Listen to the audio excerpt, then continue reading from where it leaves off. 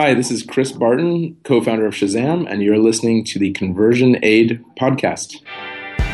Welcome to the Conversion Aid Podcast, where we help software entrepreneurs to take their business to the next level. Each week, we interview proven industry experts who share their strategies and insights to help you create software that sells. Here's your host, Omer Khan.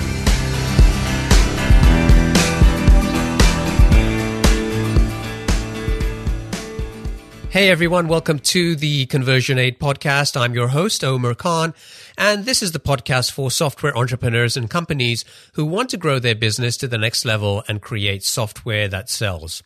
Today's interview is with Chris Barton. Chris is the co-founder of Shazam, a mobile music recognition service which started out as an idea that Chris had in 1999. Today, Shazam has over 100 million active users each month. In 2004, Chris joined Google, and currently he's working at Dropbox, where he's responsible for business development for mobile operators. He also continues to serve on the Shazam Entertainment board. Now, before we get into the interview, if you'd like to support this show, let me tell you how you can do that. Every week, I have successful entrepreneurs that come on the show and they share their recommendations for books that have had a positive influence on them. And the best way that I've found to stay up to date with my reading list is by using audible.com. I love to read, but I often find that it's just a lot easier to listen to an audiobook instead of reading it. I've been using Audible for years, and I think it's one of the best investments in myself that I've ever made. I just love feeding my mind with new ideas and insights. And since Audible is an Amazon company, I love how these days a lot of your books will use their WhisperSync technology to seamlessly sync between the audio and Kindle versions of the book. So I can read a book on my Kindle, and then when I listen to the audio version, it just resumes from where I left off on the Kindle version and vice versa. I just love that. So if you're not already an Audible customer, I'd highly recommend checking them out. And here's a special offer for you. Go to conversionaid.com/audible and you'll be able to sign up for a free trial at audible.com and get not one, but 2 free audiobooks. If you go directly to audible.com, you can sign up for a free trial and get 1 free audiobook. But if you use this special link for Conversion Aid listeners, you can sign up for the same trial, but get 2 free audiobooks that you can keep forever, even if you cancel your subscription. So that link is conversionaid.com/audible, and I'll include that in the show notes as well. Check it out, sign up for the trial, get 2 free audiobooks, and you'll also be supporting this show. And I thank you for that. Now let's get back to the interview and bring on Chris. Chris, welcome to the show. Thank you. Good to be here. Now, I gave the audience a brief overview of the product or business, but tell us a little bit more about yourself personally. Who is Chris when he's not working? Yeah, when I'm not working, I guess I'm a guy who loves the outdoors, loves adventure, loves surfing. I grew up in San Diego, so surfing was a big part of my life, and loves travel. So, I'm a pretty social person. I love to have a good time. I always like to say I work hard and I'm driven by laziness, in the sense that I'd love to have some more free time. Awesome. Now, we like to kick things off with a success quote to better understand what drives and motivates our guests. What is one of your favorite quotes? Yeah, there's this one quote that I came across that really resonated with me because it reminded me so much of the story of Shazam, and that's because everything we were doing at Shazam, but particularly the idea of being able to identify music in this noisy environment, and then turn it into a product that people would use all the time. And this is the quote that I really love, is from someone named Walter Baggett, and the quote says, "The greatest pleasure in life is doing what people say you cannot do." And I think as we get into the story, I think that for people who aren't familiar with the Shazam story, I think that quote will make a lot more sense. As we sort of look at the business as it is today, can you talk a little bit about who the target customers are and what are the pain points that Shazam is trying to solve today? Sure. Well, I like to think that the target customers is everyone on Earth, or at least certainly everyone that enjoys music, which is, I believe, is the vast majority of people. And all those people are more and more moving to smartphones, as we know. And so, basically, I think Shazam ideally sort of solves a problem for all those people, which is really finding a way to connect with music that they pass by in their daily lives, and then be able to bring it into their life, and then interact with it. So let's go back to 1999. How did you come up with the idea for Shazam? Yeah, I think the concept of wanting to know the name of a song when you hear it was really an obvious one. It certainly was not non-obvious, and that's one that probably in the past many people would have thought about. And in fact, there were even companies that were sort of attempting various solutions to solve that problem. But all the companies that were approaching it were approaching it in a way that sort of was technically feasible, which was to focus in on radio play, because radio play sort of was a known quantity, and so there were ways of finding out which songs were playing on radio stations in real time. And the number of companies used various methods to kind of track, monitor, report radio play in real time, and therefore enable users, people to know what song is playing. But the real breakthrough with Shazam is I was sort of brainstorming ideas for businesses, and I was really interested in this particular problem of knowing what's playing. And I also started off by thinking about the radio focused solution, because that seems like the easiest one to conquer. And then I kind of thought, well, if you did solve it for radio play, what would be something that someone could do that would sort of leapfrog you? And then I thought to myself, wow, what if you could just solve it, and you didn't need to know what was playing on the radio, because you could just solve it using the actual sound that you hear. Wouldn't that be amazing? Because you wouldn't need to know the name of the radio station. And not only that, but you wouldn't be limited to what you're hearing on radio stations. You would be able to use it anywhere, because radio is not the only place we hear music. It's a significant source, but we also hear music in cafes, bars, clubs, shops, restaurants, theaters, at laundromats, you name it. So that was the kind of breakthrough, was thinking what would be a leapfrog over kind of just a radio-only solution. And it led me to think, wow, it'd be something that was based on just the actual sound coming to your ears. What if we could focus on identifying that right over a mobile phone? This wasn't an area that you had any expertise in at the time, right? It was completely new to me. Yeah, I had no expertise whatsoever. So I kind of started from scratch with my co-founders to identify, how we would go about doing this. So how did you know that this was the right idea? Because I understand, you were a guy who was always coming up with lots of ideas.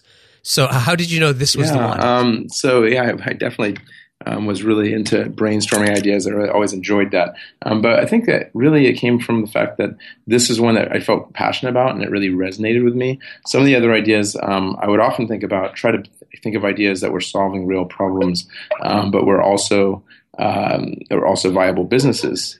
But I found that for many of the other ideas, when I really thought about it, I just couldn't get that excited about them.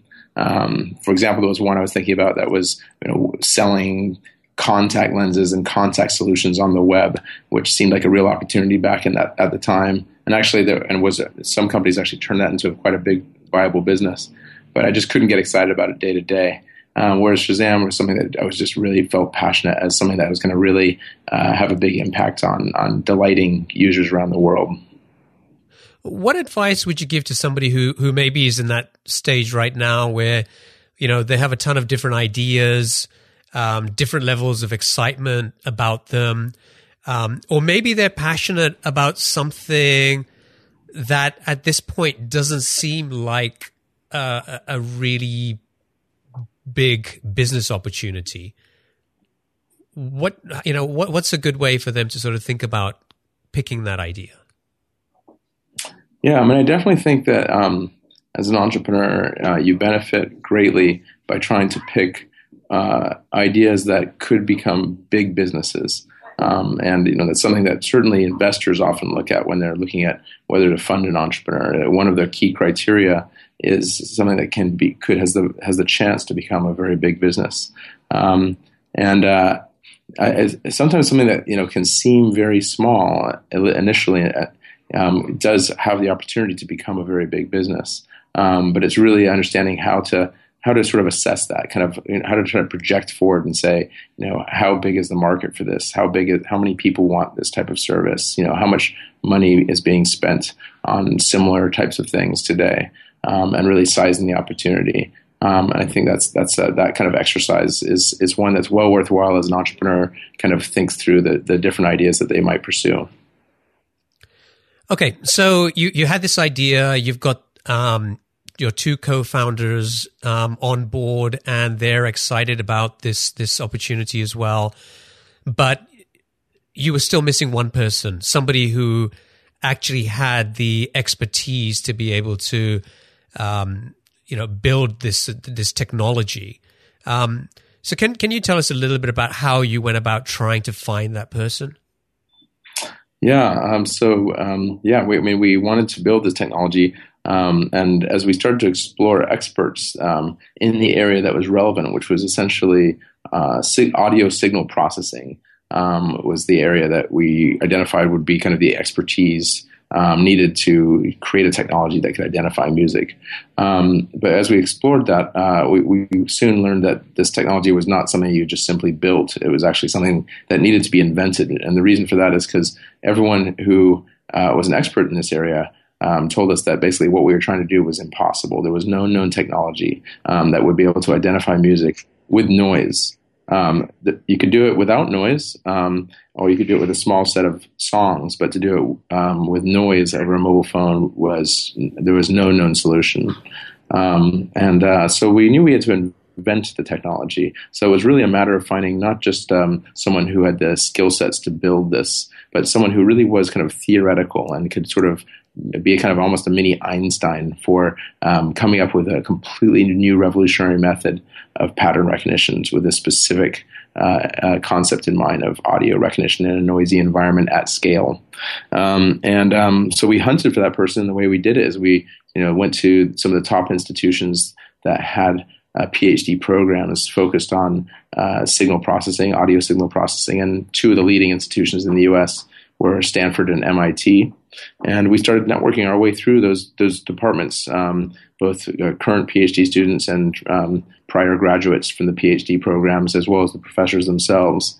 And it was a kind of a very intensive networking and hunting session, trying to find that right person until we could find the perfect co-founder to join us in creating this technology. Now, I think that this is an interesting point. You went out looking for these people who were experts in audio signal processing.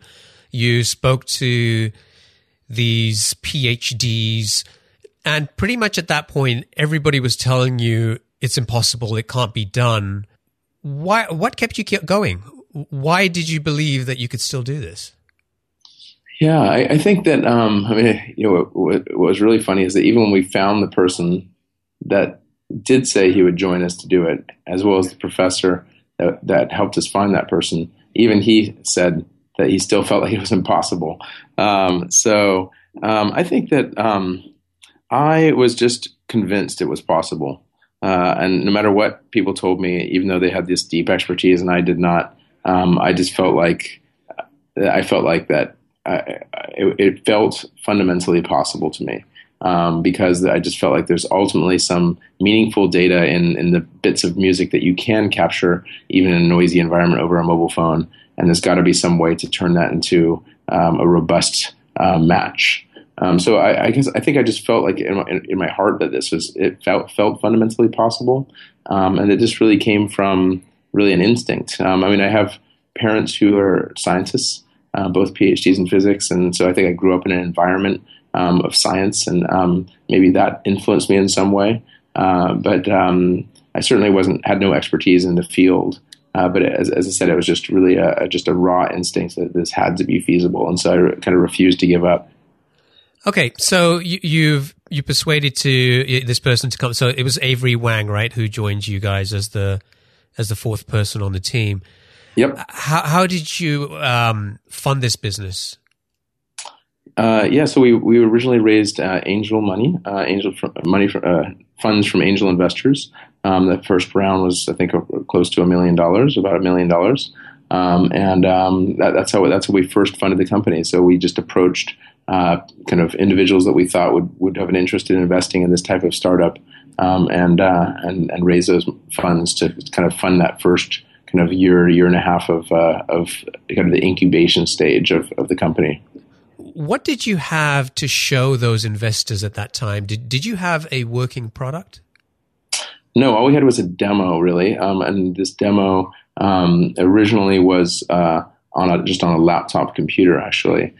So what it showed is we could play a sound that had been collected over a mobile phone of a bit of music, which we collected, as you might expect, but over mobile phones. And you could barely hear the music in these clips, so you could see how challenging the problem was going to be. And then we used our algorithm that we had invented. So we actually invented the algorithm prior to raising angel money. So I don't think anyone would have invested just based on the idea alone. So our first kind of 9 months as a company had zero funding, and we focused on finding that co-founder and then inventing the technology. And then once we had invented this technology and patented it, we then had this demo that we could show people that showed how it would basically take this sort of noisy sample collected over a mobile phone and then correctly match it against a database of music, which of course on a laptop demo was a pretty small database of music, probably 10,000 songs or something, much smaller than what Shazam has today. Okay, so you've persuaded investors to get on board. You guys have got $1 million. How did you spend that money? What were the sort of the major areas of investment for you guys back then? Yeah, so we raised $7.5 million in our Series A round, and we really needed a lot of capital to get this business to launch. So back then, when we were starting Shazam, which was that round was closed in 2001, we had to build almost everything from scratch. So there were no digital music databases that you could just go and use as a starting point to create sort of fingerprints that we needed for identifying music. So we had to kind of help create those fingerprint databases from scratch, starting from CDs. So that was a massive undertaking. We had to build. There was no kind of Amazon cloud servers that you could just sort of outsource to. So we had to build all of our own infrastructure from scratch, and we essentially built like a mini Google, sort of a Beowulf cluster of PCs on which in the RAM we stored the fingerprints of all this music, and built essentially a little mini search engine, as I said, a mini Google, except it was for fingerprints of music rather than websites. And we had to build that from scratch, including both the architecture of the PCs as well as the search algorithms as well. And then we had to design the kind of end-to-end user experience, and including integration with mobile operators. Back then there were no smartphones, so the service was very different than it is today. We had to integrate with an interactive voice response system, IVR, and with SMS systems with carriers. And so users would dial a 4-digit phone number, place a voice call where we would capture the sound of the music, and then we'd terminate the call with our interactive voice response system and send an SMS to the phone with the name of the song. So looking back at those early days, what do you think was one of the biggest mistakes that you made? Yeah, that's a good question. I think, ultimately, probably as a very green entrepreneur, I probably didn't have enough understanding of how important it was to get to revenues as early as possible. Of course, we absolutely planned to build revenues, and we did so by launching a service. But we later as a company, we recognized there was an opportunity to bring in revenues in a slightly easier form than consumer, that doesn't require consumer adoption, and that was to kind of go after some sort of B2B applications with our business, licensing our technology for other uses. And that was a great thing to pursue. And it was successful for the business, and it helped bring in money to really cover the costs of operating the business. But I think the mistake that, when I think back, probably one of the things that could have done differently would be to pursue that at an earlier stage of the company. Because I think the earlier that you can start bringing in revenues to sort of help fund your company, the better off you're going to be, because you really need those revenues. Essentially, you want revenues to be your source of funding rather than funding itself as soon as you can. Much as Google did, right, by licensing its technology to Yahoo, that it could start to use revenues as a source of funding rather than venture capitalists. Do you remember how quickly you went through the $7.5 million of funding that you had? I don't remember exactly, but I would say, sort of probably wasn't that much more than 12 months because we had a pretty significant business to build. All right. So you've got the investors, you've started to build out the technology, the team, and the product.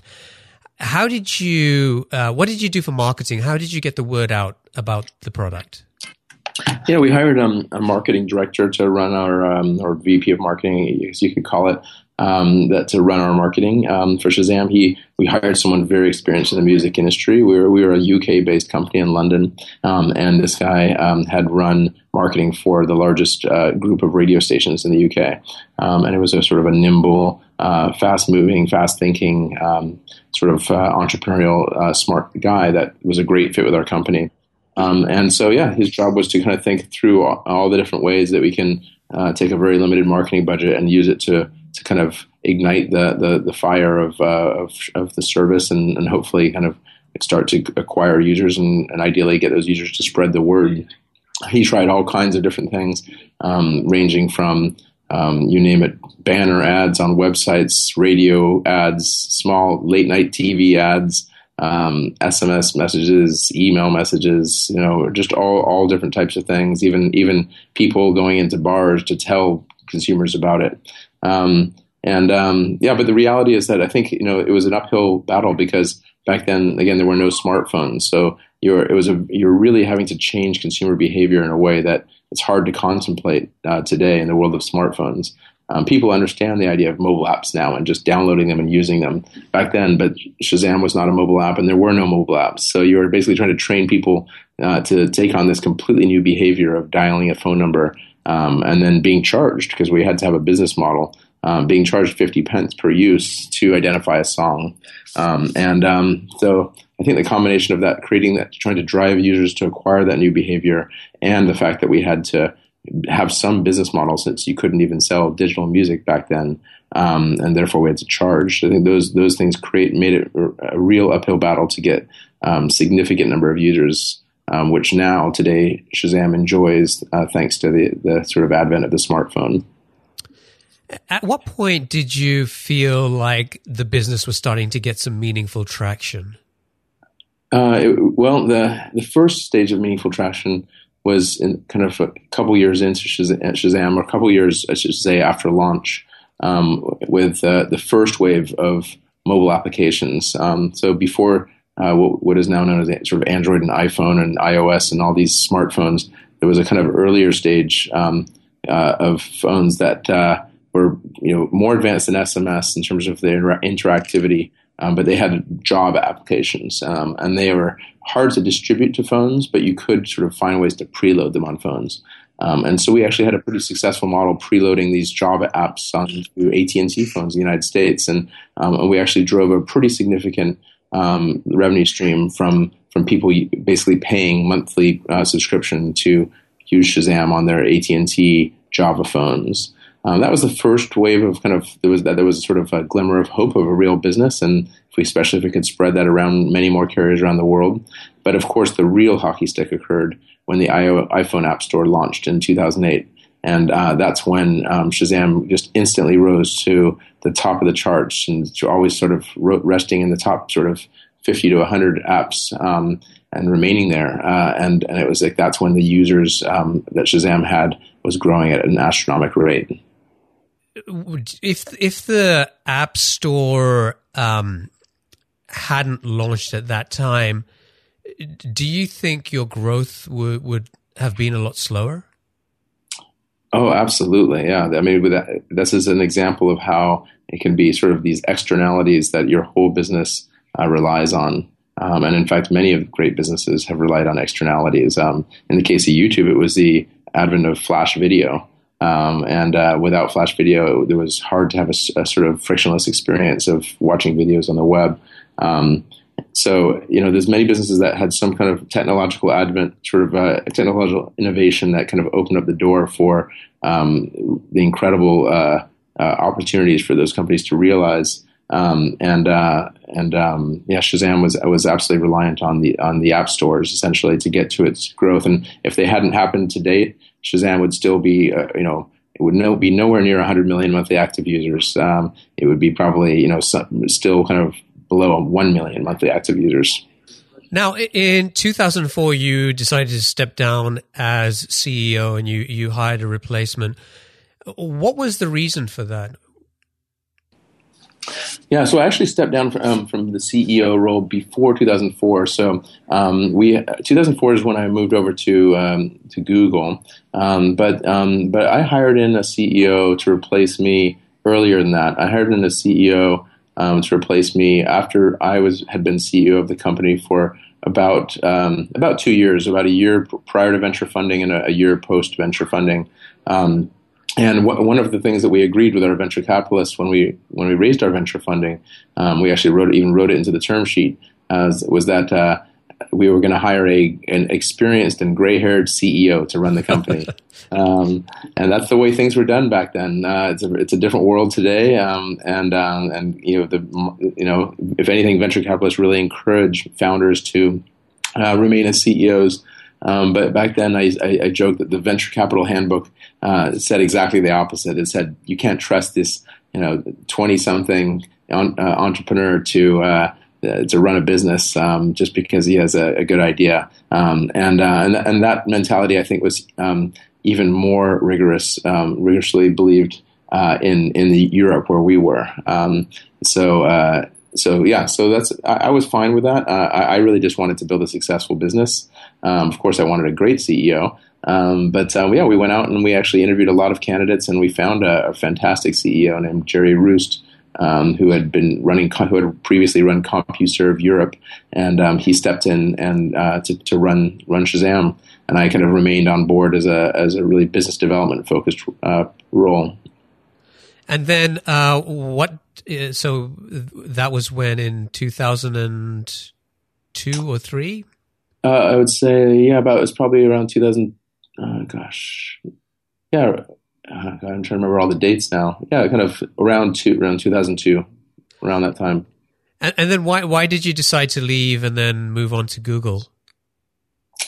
Actually, of the 4 co-founders, all of them left at different times, but all kind of within 12 months of that time, I would say. The company was really struggling at that time. So as I said, Shazam didn't really hit its hockey stick until 2008. And we started the company in 2000. I left in sort of late 2003 even to join Google in early 2004. I think we just sort of, felt like the company was running lean. It didn't have the meteoric growth that we had hoped for. We had hired in sort of seasoned management to really kind of lead the company. We had fully vested our shares. I'd been there for 4 years altogether at Shazam, Google was kind of like a hot opportunity. And I thought, well, why not jump on board at Google, and kind of I still have to keep my shares in Shazam and keep my more importantly for me, because it's such a great passion for me, stay involved in the company at the board level, which I continue to do today. And so, do you still have equity in the company? Yes. And so, okay, so so now your involvement is limited to being a board member. Correct. Yeah. Got it.